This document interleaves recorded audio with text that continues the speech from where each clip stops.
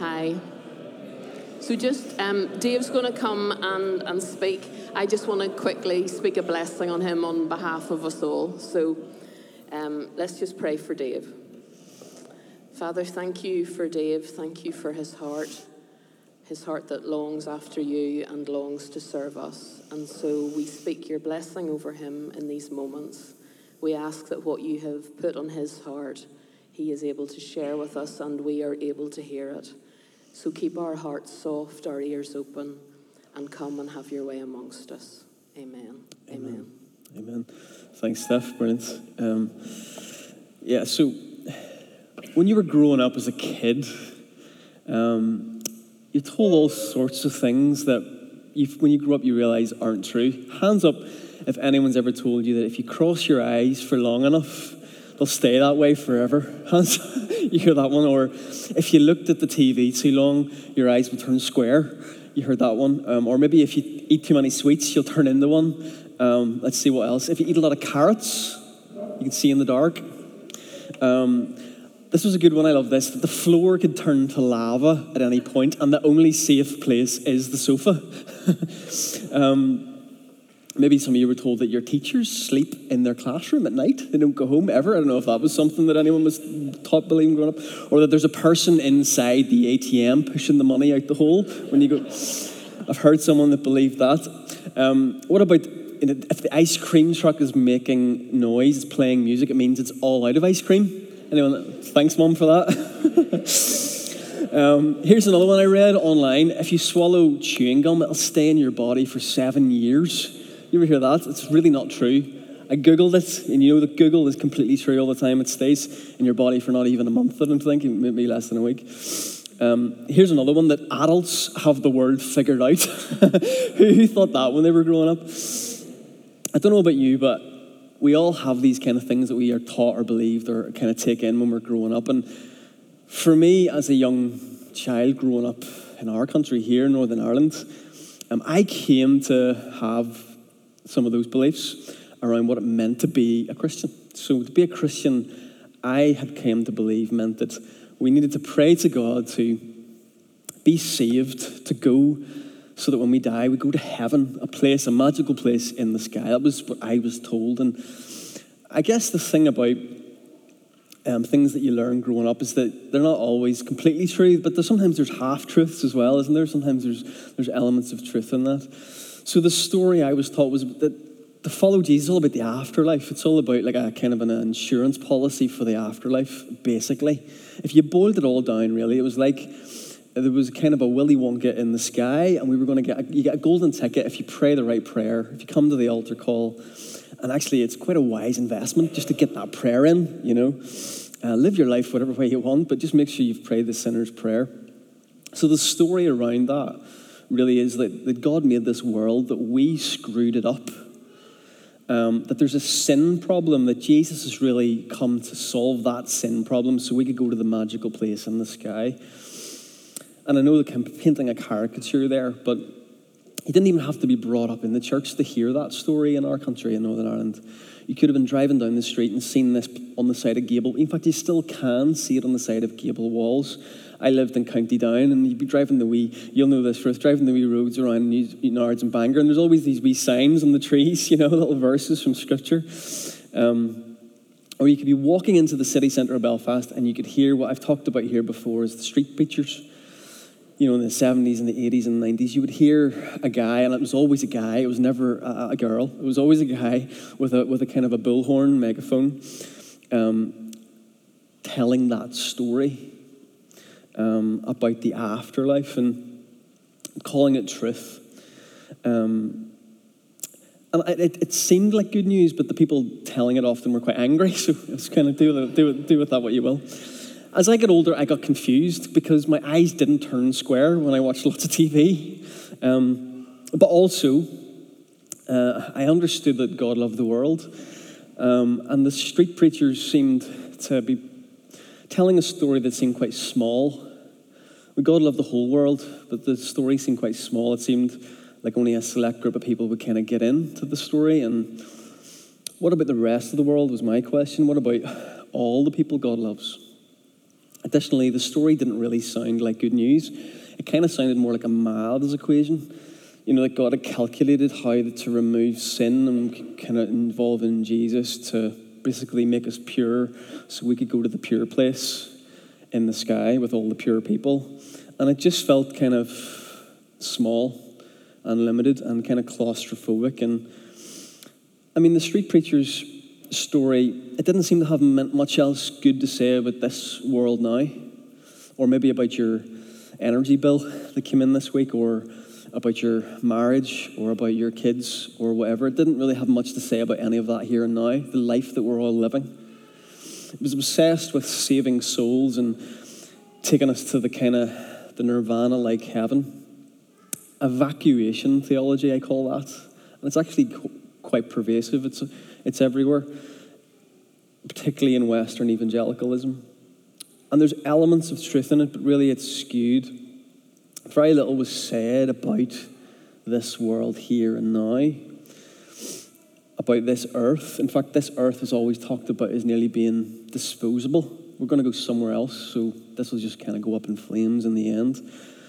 What did the God story have to say about, poverty or injustice or diseases or global pandemics? Or what did it have to say about violence or countries at war or politics or race relations? Did it have anything to say about our bodies or our sexuality, our livelihoods, our relationships, our environment, our world? Where was the peace that Jesus promised in all of that? And where was the big vision? Where was the good news? The other thing that contributed to me questioning the story that I was told was that I started reading the Bible. It's quite dangerous when you start reading the Bible. It turns out Jesus has an awful lot to say about all those things I just listed. It turns out that when you look at the Gospels in the Bible more closely, you begin to see that Jesus talked a lot about life beginning now. This life that we're living here and now. He didn't really talk so much about leaving earth to go to heaven, more about heaven coming to earth. That prayer, the Our Father, thy kingdom come, thy will be done on earth as it is in heaven. That's Jesus' prayer, the Lord's Prayer. So over and over and over in the Bible, you read of Jesus preaching this thing called the kingdom of God. And the kingdom of God seems to be less interested in getting us into heaven and more interested in getting a little bit of heaven into us. And it's flipped. And you see in Matthew 4, Jesus begins to preach, repent, for the kingdom of heaven is near. The word that we get gospel from is the word evangelion or euangelion. I'm maybe pronouncing that wrong. And it means literally good news. Good news, a good announcement. It's actually essentially a military word. And it was used to announce when a new king was establishing his victory or his reign over a new town or city or place. Isaiah 61, 1-3, it'll come up on the screen. Let me read this to you.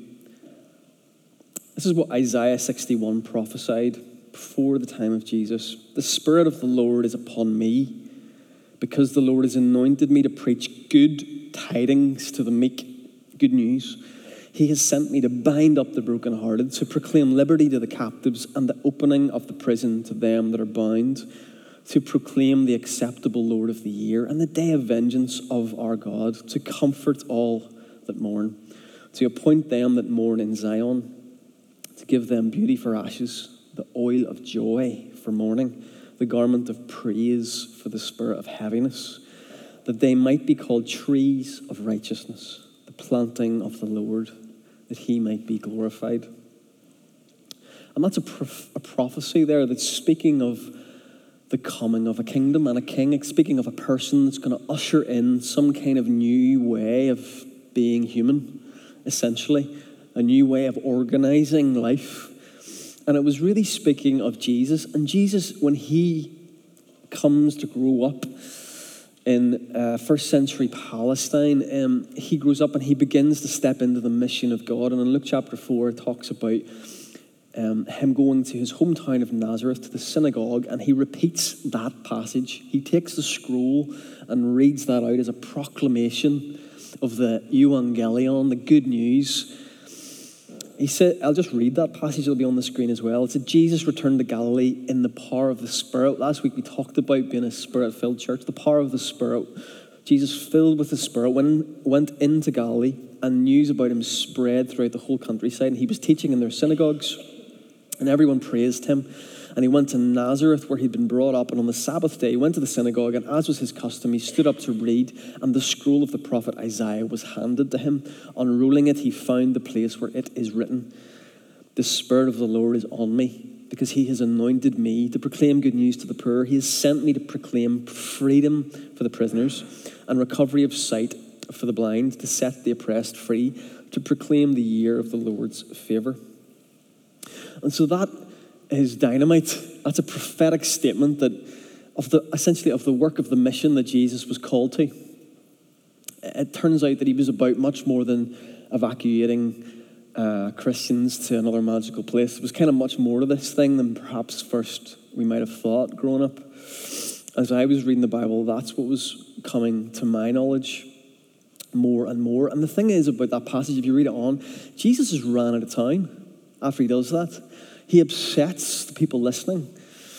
Why is that? Why was he run out of time? Well, the thing is, this vision, this announcement is like a wholesale revolution. The word evangelion, good news, it was code for your king has come. Jesus was essentially announcing that he was that person that was prophesied about in Isaiah. He was this new king. It was a royal announcement about kingship, and this revolutionary language implied an invitation to allegiance, to give allegiance to a new king. Of course, there's never a new kingdom, the kingdom of God. There's never a new kingdom without a king. Every kingdom has a king. And so to pledge allegiance to a new king means essentially embodying the culture of that rule of that king. And we see that in Paul's letters. The Apostle Paul, he wanted the churches that he was writing to not just believe the gospel, but to become it, to live it out, to embody it. And not just to embody these beliefs in our heads, to think about these beliefs in our heads, but to embody it in the very life that we live. And in so doing, we would be participating in the good news. We're participating in that work that Jesus started ourselves if we did that. Scott McKnight, he in his book, the King Jesus Gospel, he challenges the story I told at the start, the street preacher's story, as a very reductionistic understanding of what the gospel is, the evacuation theology. And he says that in a simple terms, our focus has been on Jesus as my Savior rather than Jesus as my Lord. This idea of Jesus as Lord, as Messiah, as the fulfillment of the God story, the subject of the whole story, is so much bigger than just your personal salvation or my personal salvation. It's a cosmic story. His life, death, and resurrection has universal cosmic ramifications, because he's the very center of God's plan, and we're caught up in that. Salvation may have visited your home, but it's more than just a personal, individualistic salvation. There's something about being invited into the story of the gospel, of the kingdom of God, and all that the kingdom is about. And that is, as I've said, it's not a privatized or individual salvation.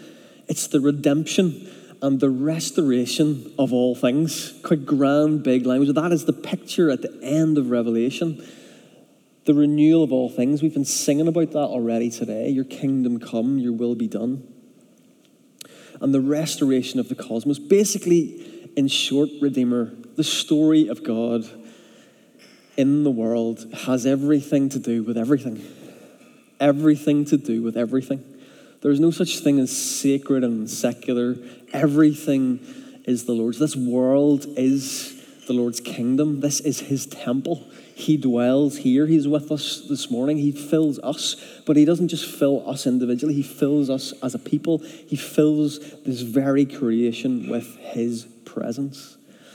And so this is a very different gospel than the one that I kind of grew up understanding alongside, swallowing chewing gum and it's sitting in my system for 7 years. And so when you grow up and by the grace of God through the Spirit and some learning and some patience, you begin to see that there's more to this thing. And I'm sure you've experienced that yourself too. Whether you've been brought up in church or not, there's kind of more to this God thing. There's more to this gospel than I maybe first imagined. The gospel, as I come to see it, as Jesus proclaimed it, as Isaiah prophesied, is a gospel of shalom.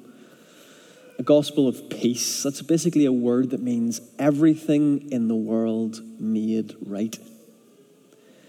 Everything wrong made right.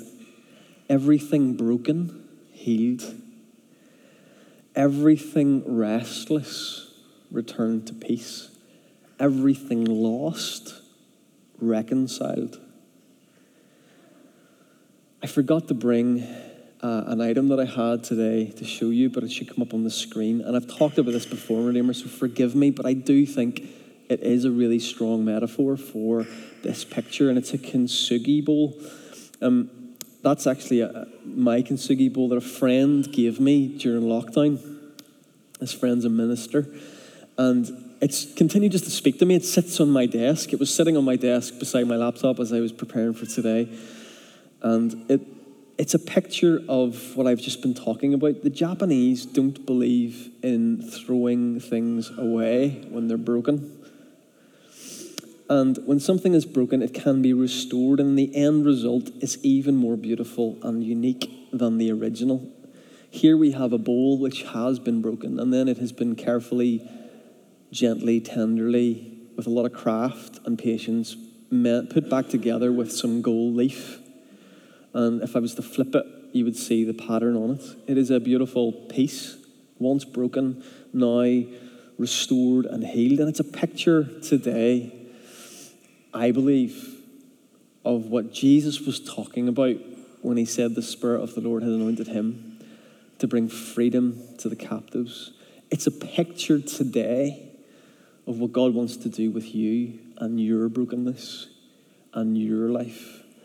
The lostness that you're experiencing, the alienation that you've come to find yourself in, the hurt that maybe is weighing heavy on you today. He wants to replace that heaviness with a garment of praise. He wants to give you the oil of his presence, the joy restored to your soul. Shalom is about when everything is as it should be, everything healed, everything mended, everything in harmony. And I think that's a good story. If you want to kind of know more about that expanded, Stephanie and I preached through a series called The Very Good Gospel last summer, and it's still on our podcast and online. You can listen through that because we kind of flesh it out in different ways and what it means to different parts of our lives.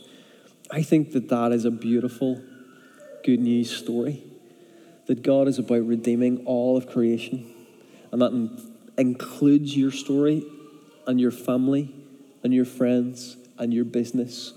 It includes all of our lives.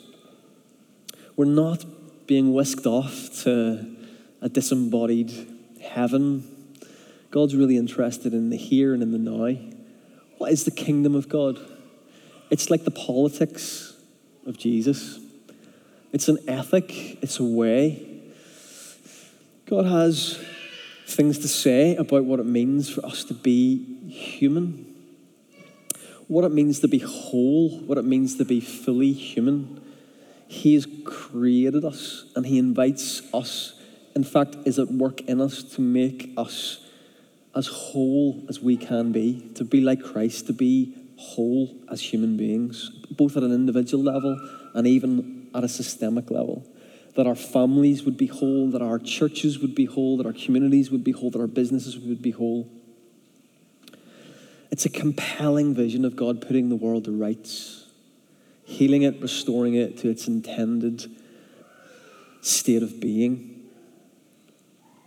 A place where God will rule over all, where all sickness and disease will be gone, where all tears will be washed away. This is God's arrangement for human society, his politics, his way of inviting us into a way of being human, to flourish in our humanity, created in the image of God, and at peace with ourselves, with God, with one another, and with creation.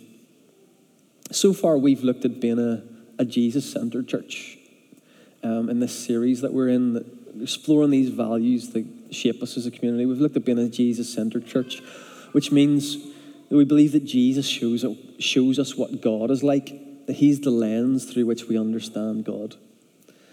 And our job is to look to Jesus, to fix on him, and in that we can orbit around him. In all of our diversity, we can find unity. We've looked at being this ancient future church, which is just language for locating ourselves in this big story and the wisdom that comes from the Jesus way. Ancient paths will lead us into the future. Ancient paths will lead us home. Stephanie helped us understand what it means to be church's family, what it means to be doing communal life together, what it means to be brothers and sisters, what it means to be siblings in a new family, what it means to step up and provide an alternative way of helping those in need, what it means to hear and experience God through one another. You'll remember the voice note that was played. What it means to love one another, to be generous, to be welcoming. And last week, we spoke about being a spirit-filled church, a people that are called to be mystics, people that have actually experienced God. We've not just thought about God or think about God. We've had our hearts strangely warmed by his love. We've been called into his goodness. We've tasted and seen that the Lord is good. We've seen that he's filling all things, including us, including his creation, with his presence, and that he invites us to experience that everyday divine life in the Spirit, in the dramatic and in the ordinary. And today, we're considering what it means for us to be a kingdom-oriented church, to be a kingdom-oriented church, to be a church that doesn't just hold some kind of evacuation theology in all of its reductionistic way, but has a holistic vision informed by the Lord about how we can be fully human, how we can live alongside one another, and how that can impact our world. It turns out the gospel of the kingdom is indeed good news. It's not as small or as limited as you might have thought, and we're invited to participate in it. So to be the church that is kingdom-oriented means that we get to continually live out and continue the work and the mission that Jesus began. What Jesus described as the renewal of all things, and that starts now. It starts now, living a countercultural way of being in the world. You all know that I'm such a fan of the author and pastor Brian Zand, and I just love his quote. I have to get one quote in every time, Ruth. And this is what he says: what does the kingdom of God look like? This is his quote. It should come up on the screen. Yep. It looks like Jesus. It looks like the sick being healed, the poor being fed, the demonized being delivered, and the dead being raised. It looks like outsiders given a seat at the table and hypocritical gatekeepers giving their comeuppance. It looks like forgiveness for sinners and a feast for all. If you can embrace the newness, it looks like a party where water turns to wine. If you resist the newness, it looks like Judgment Day where the whip comes down and the tables are flipped. As Origen of Alexandria said, Jesus is the kingdom in person. So if it doesn't look like Jesus, it's not the kingdom of God. And if it's not the kingdom of God, we must never pledge our ultimate allegiance to it. News today, Redeemer. We place our allegiance in King Jesus and his kingdom and nothing else. It's the kingdom that is compelling us in his way of making things shalom as they should be, a world put right, a kingdom that cannot be shaken, the scriptures said, a place where righteousness and justice rolls like a mighty river. Such beautiful poetic language. A kingdom where the last are first and the first are last. Where the poor and the marginalized are liberated, actually. Where the economy is turned upside down and we find joy not in receiving but in giving. Where we're called to the radical practice of enemy love, to turn the other cheek, which is so difficult, but we're called to it. Where faith as small as a mustard seed can topple an empire. Where in a world where there's no Jew, nor Greek, male nor female, slave nor free, where those distinctions are dissolved in the presence of God. A world of goodness, of peace, of justice, where nations are humbled around the throne of Jesus, not warring against one another. And where the lion and the lamb lie together is that image again, poetic image. The kingdom of God is also here, right now, in this room, in the cry of a baby. If we have eyes to see it, it's a place where the poor are blessed, not the rich, where the brokenhearted are comforted. It's a place where the meek get their share. It's a place where those who hunger for justice are satisfied, like fully satisfied. It's a place where mercy triumphs over judgment. Could we be a community that is a merciful community where there is no judgment? There is just grace and mercy. The kingdom of God is where the pure-hearted see what the cynical will never see. That God is with us, here and now. It's where children of God are making peace, undoing the works of the enemy. It's where Jesus' way is replacing the way of empire building and putting ourselves first. And at Easter, we have a story that we proclaim. It's an announcement, a revolutionary announcement every Easter that we Christians do. If you don't realize that Jesus didn't rise from the dead, but he is the risen King of a new kingdom, and the new kingdom has begun. We're just getting caught up in it. The rule and reign of God has become, and a spirit-filled church is a church that is participating in that project, here and now. It is a family of strangers that are learning to be brothers and sisters together for the sake of the world around them. A world that has systems that seek to divide and define us and exploit us, commodify us, soak every last inch of productivity out of us and leave us on the side. The world and its system is diminishment. The kingdom of God is abundance, where the feast never runs out, where every person is made in the image of God, is affirmed in that image, and is cherished and loved by a loving Creator. The world tarnishes that image of God in us. It fractures that beauty. It tries to define us, judge us, label us. But in the midst of that old broken creation, in the midst of that unjust systems of division and oppression, there's a light that is shining. The light of Christ shines. The kingdom of God breaks in and is breaking in, and it breaks in through small and ordinary communities like this, and the dozens across this city and this land, and the hundreds and thousands across this UK and Ireland, and the millions across this world, where people have they've had a compelling vision of this kingdom and are giving their lives to it. N.T. Wright says this, that Jesus' resurrection is the beginning of God's new project, not to snatch people away from earth, but to colonize earth with the life of heaven. That is, after all, what the Lord's Prayer is about.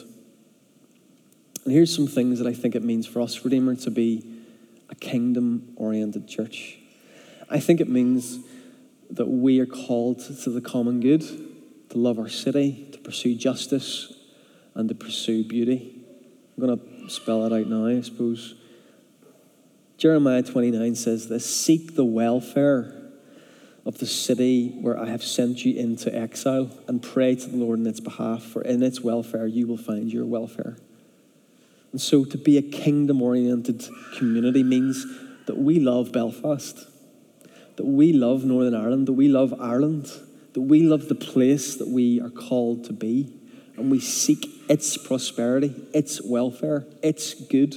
We participate in where we can see flourishing happening. We participate in it and give our yes and amen to it. We don't pull away from it, but we engage with it. We build houses and live in them. We plant gardens and plant trees. We eat their produce, and we seek the welfare of the city. We're called to love the spaces and the places that God has placed us. That includes for you the place you work. The family that you're in is where God has called you to be a light, to bring forth his kingdom. The workplace that you're in is a place that he's called you to bring forth his kingdom. The cul-de-sac or the village or the town you live is a place where God's called you to be and bring forth his kingdom. Another passage from Matthew 5, another idea of this kingdom is salt. You're salt of the earth. But if the salt loses its taste, how can its saltiness be restored? Verse 14, you are the light of the world. A city set on a hill cannot be hidden.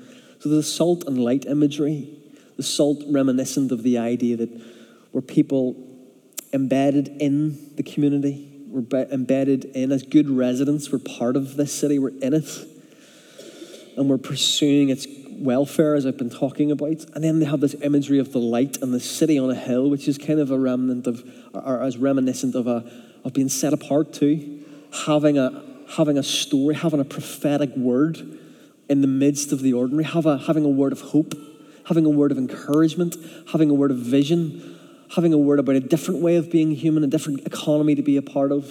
We're the first or last, and the last are first.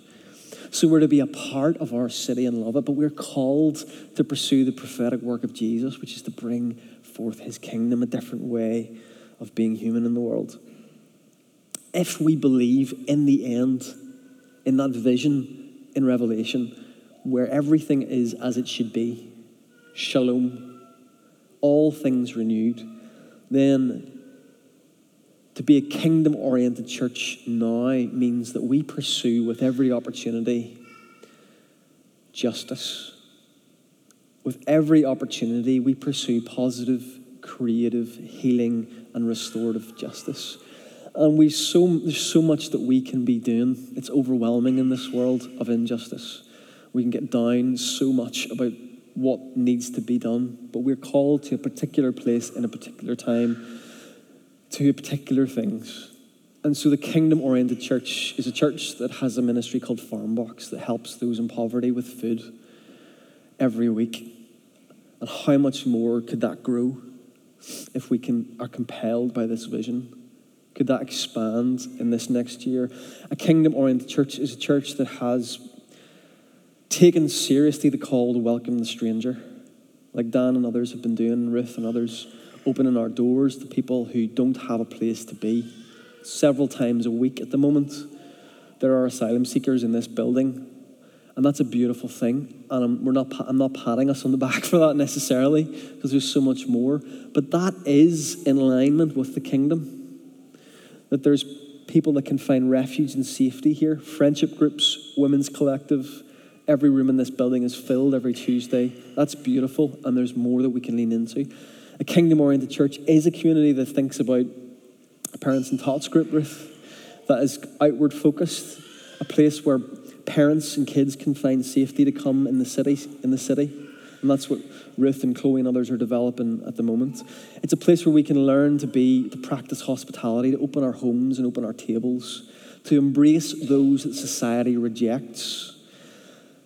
When I look around this community, I see people who've taken into their homes strangers from other lands that have fled because of war. I see people in this community that have started farms that seek the well-being of our community, places of welcome. I see people in this community that are adopting and fostering children that don't have a place called home. And I also see so much more that the Lord wants to invite into us. And maybe the Lord's speaking to you today. A kingdom-oriented church is one that names and shames the injustices and works for their abolishment. And we must take that so seriously, to live out the way of Jesus, where injustice is rooted up, where God's kingdom of putting things right is installed, is made known. And finally, what about beauty? I've talked about this before. Common good, living in the city, justice. Beauty is another that I think is really important. So the creatives in this room, you're called to make this world beautiful. In all of its ugliness, where it has been spoiled with the ugliness of power and power grabs.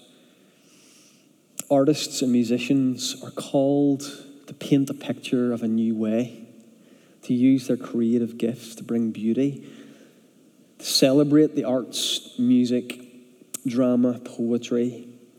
If the world colludes with ugliness, we're not understanding the beauty of the kingdom of God.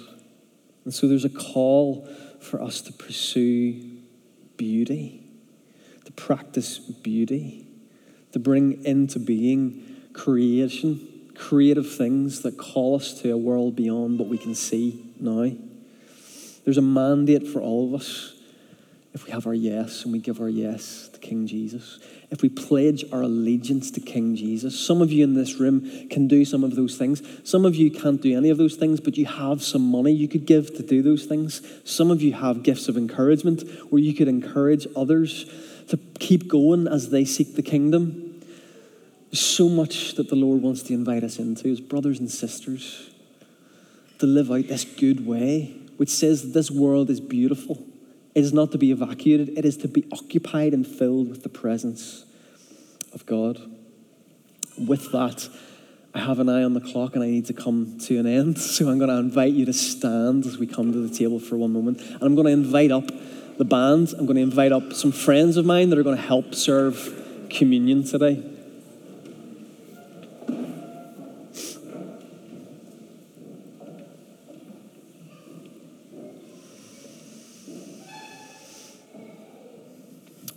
Austin and Alison and Johnny and Lauren are going to help me serve communion today. So two on each side, guys. You can kind of pick your side and work away. We're going to come to this table, as Stephanie's already been talking about today. We're a community that practice an open table, which means that if you want to be at this table, you can be at this table. This is the table of Jesus. It's a table of bread and of wine. It's a table that represents what our King has done for us, our King Jesus, his grace and his mercy. And it's a table that represents the feast of the kingdom. It's a foretaste of grace, of that kingdom of God that we will come into one day, where all things are well. And so I want to encourage you to come. We've been practicing through the last 2 years, click and collect. We're not doing that anymore. At least not this morning. I want you to come and I want you to receive the elements from these friends. And they will give the bread and the wine or juice to you. It's gluten-free bread. There's juice available. And you can take that here on the spot. Don't wait to go back to your table. Just take that as you receive it. And I want to encourage us today, Redeemer, that by the power of the Spirit, that we would respond to what the Spirit might be calling us to be a kingdom-oriented community. That we could respond to what the Lord is calling us. Maybe that's allegiance to King Jesus today. Maybe that is where he's calling you to today. To give your allegiance to him over other things that have occupied that space. Or perhaps today you've just been so compelled by this beautiful gospel of the kingdom, you just want to say yes, Lord, to whatever he would do in your life. Or maybe you feel convicted about some things and there's just grace and mercy here for you to come and taste and receive that again and a fresh start again. There's an image at the end of Revelation of that tree of life in the city of Zion where all the nations, peoples, and tribes are gathered around, blessing the name of Jesus, where everything that was broken, like that kintsugi bowl, has been made whole. And I just want to proclaim that over you today. If you come to the table with brokenness today, with hurt today, with heaviness today, the Lord wants to exchange that here at this table for a garment of praise. He wants to exchange those ashes for beauty. He wants to fill you with his Spirit and his joy and his grace. So as we sing, don't hesitate to come. Just come forward. We can queue. We can come around this way. Come around this way, yes. But come, please do come. Bring your friends, bring your families. Come forward. Let's celebrate the King and his kingdom. Let's respond as people awake to him today. In Jesus' name. Yeah. Over to you, Matt.